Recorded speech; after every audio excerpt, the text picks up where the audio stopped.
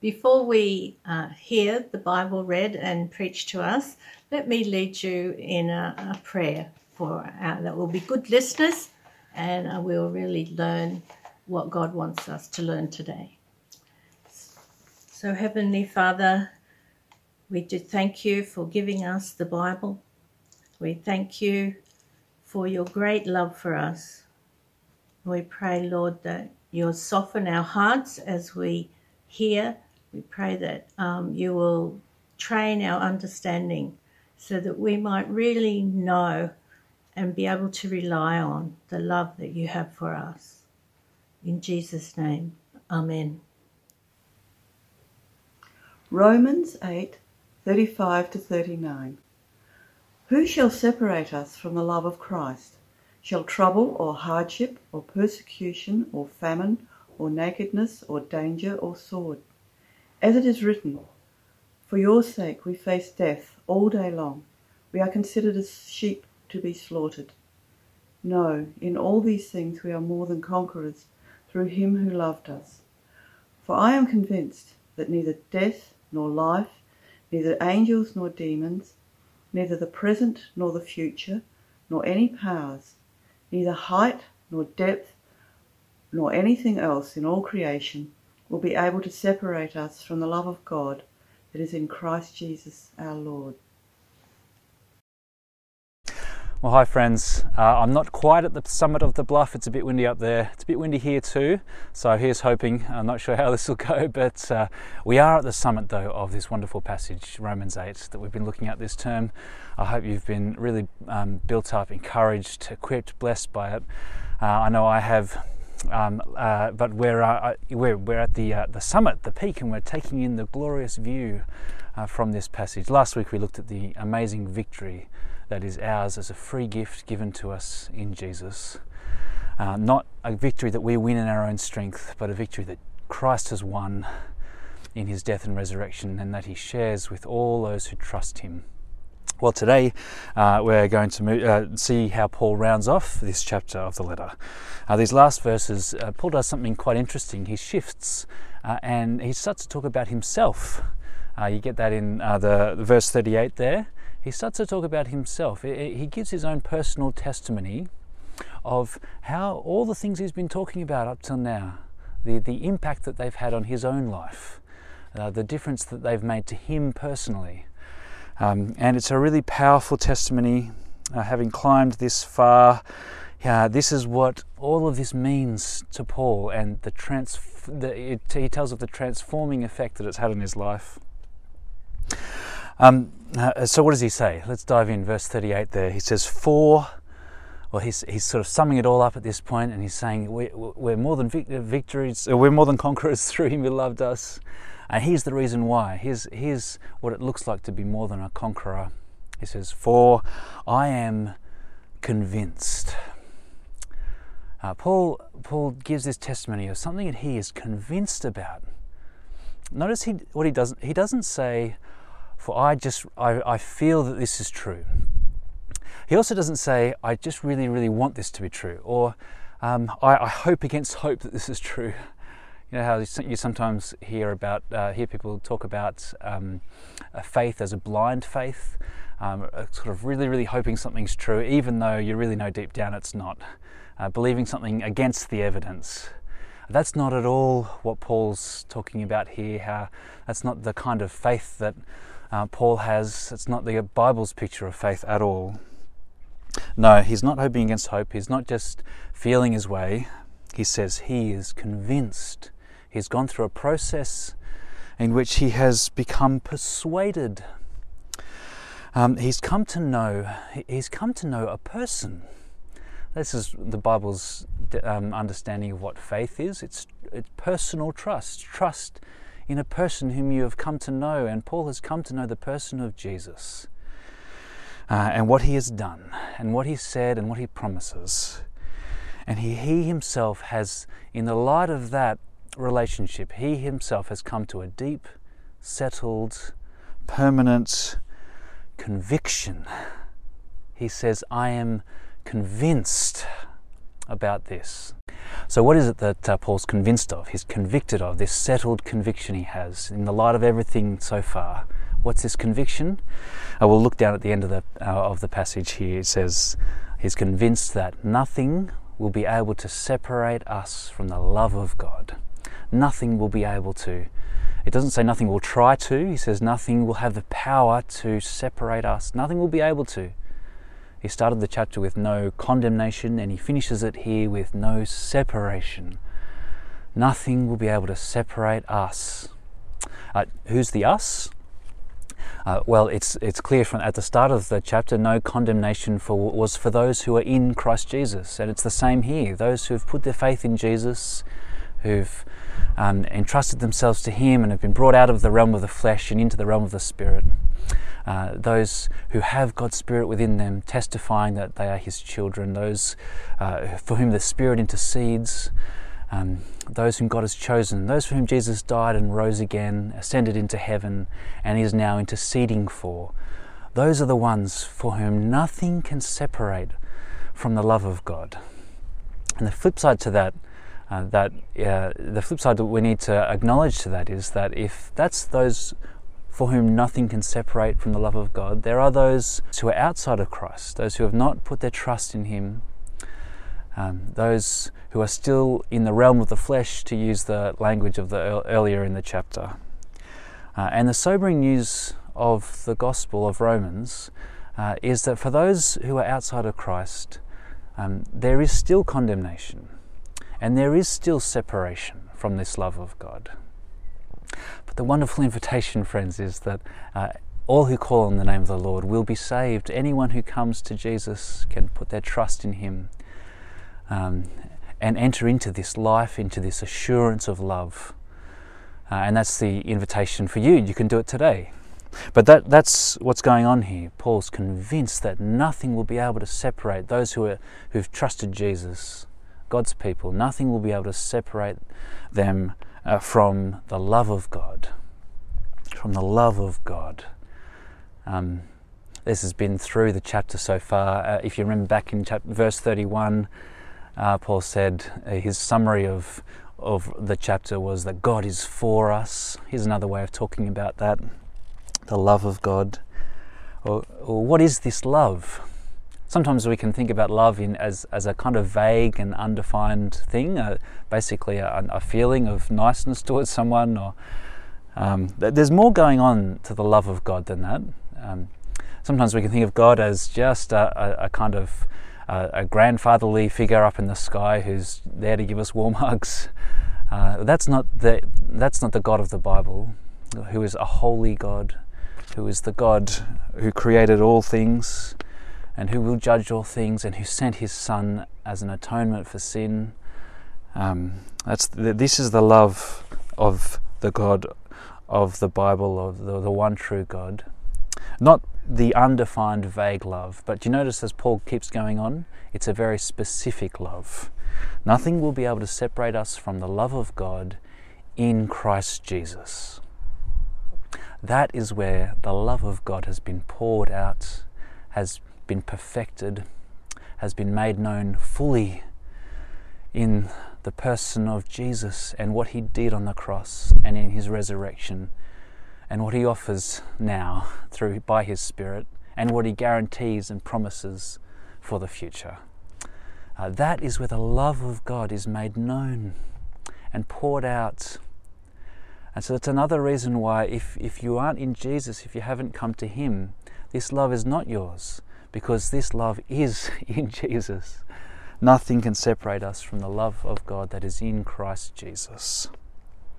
And what Paul does now is he kind of he's shared this deep conviction, and in between these two start and end of this little passage, in between that he has this rolling list of basically every possible thing that he can think of that might make you think that God doesn't love you, that might get in the way of receiving and accepting this news that God loves you. And everything is included here. He includes everything. Let's read through it back in verse 38. What's he convinced? That He says, I am convinced that neither death nor life. Jesus has abolished death. He's the risen Lord. He defeated it, and he promises his victory to all who trust in him. So you don't need to fear death, and your death will not separate you from God's love. It will not, if you are in Christ Jesus. So you don't need to fear it. But neither will anything in this life. Neither will life. Jesus, we read earlier in the chapter, Jesus now sits at God's right hand, interceding for those who are his. We have his Spirit to help us in this groaning world. Nothing life throws at you can separate you from his love. Nothing. Not only that's sort of physical things we experience, this life and even our death, but what about the spiritual world? What about spiritual beings? Surely there's something there that can separate us from God's love. And Paul says, no, neither angels nor demons, and later on, nor any powers. No spiritual forces. Jesus has dealt with them. In another letter to the Colossians, Paul describes the cross as Jesus' moment of triumph over these spiritual forces. Jesus has won the decisive victory over Satan, and nothing can change that. So neither death nor life, neither angels nor demons nor any powers. He looks at this from a few different angles, though. He's trying to find every single angle. He says then that neither the present nor the future. What about through time? He says no, neither the present, nothing happening right now. Nothing happening now. And there's a lot happening now, right? There's a lot happening now that on a global scale, and even maybe in your life, that will make you question whether God loves you. And Paul says, no, nothing in the present can separate you from his love. And not only that, nothing in the future. It's sort of tempting to think that Paul's a little bit naive here. This is a poetic flourish of his, but then you think, oh, well, come on, Paul. I mean, you had no idea of just the ongoing human misery over the centuries for the last 2,000 years since you wrote this letter. Surely you don't mean that. This is an exaggeration.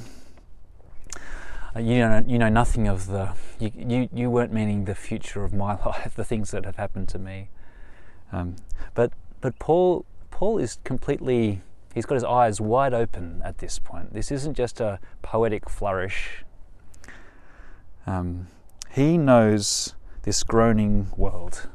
He's written about it. He knows the reality of this deeply broken, groaning world. He knows the reality of the wickedness of the human heart apart from the grace of God. He knows that. He has his eyes wide open. And in the light of all of that, he says, no event, nothing happening now, nothing happening in any future can separate God's people from his love that is poured out in Christ. Well, he's talked about anything in time. Then he goes anything in space, neither height nor depth. And just to cap it off, make sure he hasn't missed anything out, anything else in all creation. Nothing will be able to separate us from the love of God that is in Christ Jesus our Lord. This is Paul's settled conviction. This love, this particular love that's shown to the world in Jesus, and that's poured out on those who come to him in faith, those whom God has chosen. This wonderful settled conviction is Paul's assurance. The whole series, in a way, has been moving towards this point. Our series is about the assurance, the certainty, the solid rock we can have if we come to Jesus. And Paul is convinced. And so what this passage does is it opens up the question for us. What is my conviction? Am I convinced? Is this my settled conviction of my heart that nothing can separate me from the love of God in Christ Jesus, my Lord. Are you convinced? If you're anything like me, maybe you have moments where you think, I can't share Paul's, like Paul was a super Christian, right? I can't share his, in his conviction here. I'm just, if you only knew my weakness, my sin, my doubts.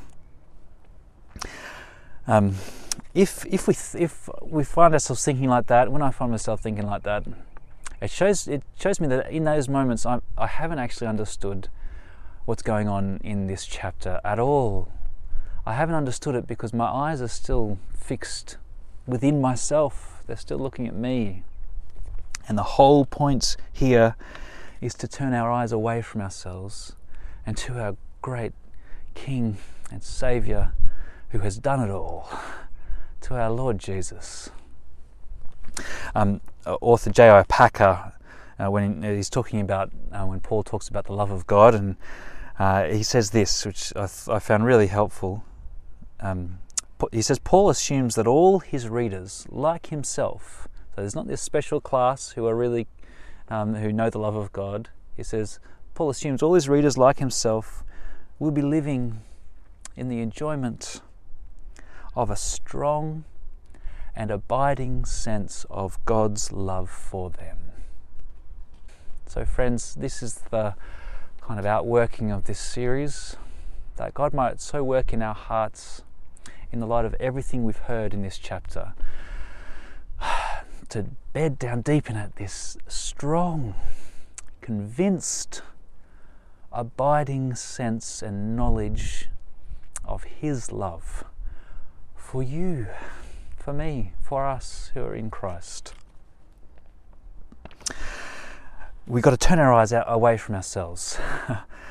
Turn our eyes, it's not about me taking hold of God. That Paul's conviction is not about him holding strongly on to God. That's not why he's so convinced. He's convinced because he has heard the gospel. He has heard that and received it and entrusted his life to it. And his conviction is not about the strength of his grip on God. His conviction is because he knows God has taken hold of him. It's not about him holding on to God. God has taken hold of him. And when God holds on to you, He will hold you fast. So friends, don't look to yourself. Don't look to anyone else. There's been a lot of that in this chapter. Don't look to anyone else. Don't look to any other thing. Not the future. Not what's going on in the present. No height, no depth, no powers. Not even death itself. Nothing in your life. Don't look to those things. Look to Jesus and know. Be convinced. Because conviction is there. Be convinced that nothing will be able to separate you. Nothing will be able to separate us. Nothing will be able to separate me from the love of God that is poured out in Christ Jesus our Lord. So that's Paul's conviction. It's not a conviction that is arrogant. Sometimes we think being convicted about this sort of thing, having strong convictions, is an arrogant thing. It's not at all the case. It's not presumptuous. It's quite the opposite. It's the reasonable and humble, thankful receiving of this news, of this reality that God has brought us into by His Spirit, that God has declared to us in His gospel. Receiving God's sure word. So I'm gonna read these words out, and what I'm going to invite you to do is to just read them along with me. Maybe I encourage you to do it out loud if you're game, but in your head's fine too. But take this opportunity, friends, to consider everything, all the ground we've covered this term, and to make this statement of Paul's, this testimony of Paul's, make it your testimony, make it your conviction. Let's read these last couple of verses together. For I am convinced that neither death, nor life, neither angels nor demons, neither the present nor the future, nor any powers, neither height nor depth, nor anything else in all creation will be able to separate us from the love of God that is in Christ Jesus our Lord. Let me pray for us. Oh God, our love is so often cold. Our hold of you is so often weak. But we rejoice in this wonderful declaration of yours to us in this word, that you will hold us fast and that your love is strong love, stronger than anything, and nothing will ever separate us from it. Lord, help us to receive this truth and let it transform us. I pray that it might give us a deep and abiding assurance. Help us to live confidently, boldly, joyfully, forgetting what's behind and straining forward to what's ahead in the sure knowledge of this great love that you have for us. Please do that among us. Please bring many more people into this love. Keep our eyes off ourselves and keep them fixed on you, our Father, we pray. And we pray that in Jesus' name. Amen. Well, friends, that's the end of this series in Romans 8. Next week, for the next 2 weeks, we're going to have Jeff Lynn preaching for us from 2 Psalms, Psalm 13 and 14. And then after that, we're kicking off a new series. And I'm so excited about this series. It's a series through the New Testament letter to the Ephesians, the book of Ephesians. Ephesians is all about what it is that God has done, and particularly focusing in on what is the church, the nature of this gathering of people that God has joined together in Christ.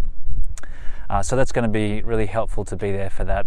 And it's a helpful thing for us to remind ourselves of and think through as church looks very different for us right now and will be into the future. So that's a really important part of the Bible for us to meditate on. So that'll be coming up next term. But until then, God bless. We'll see you.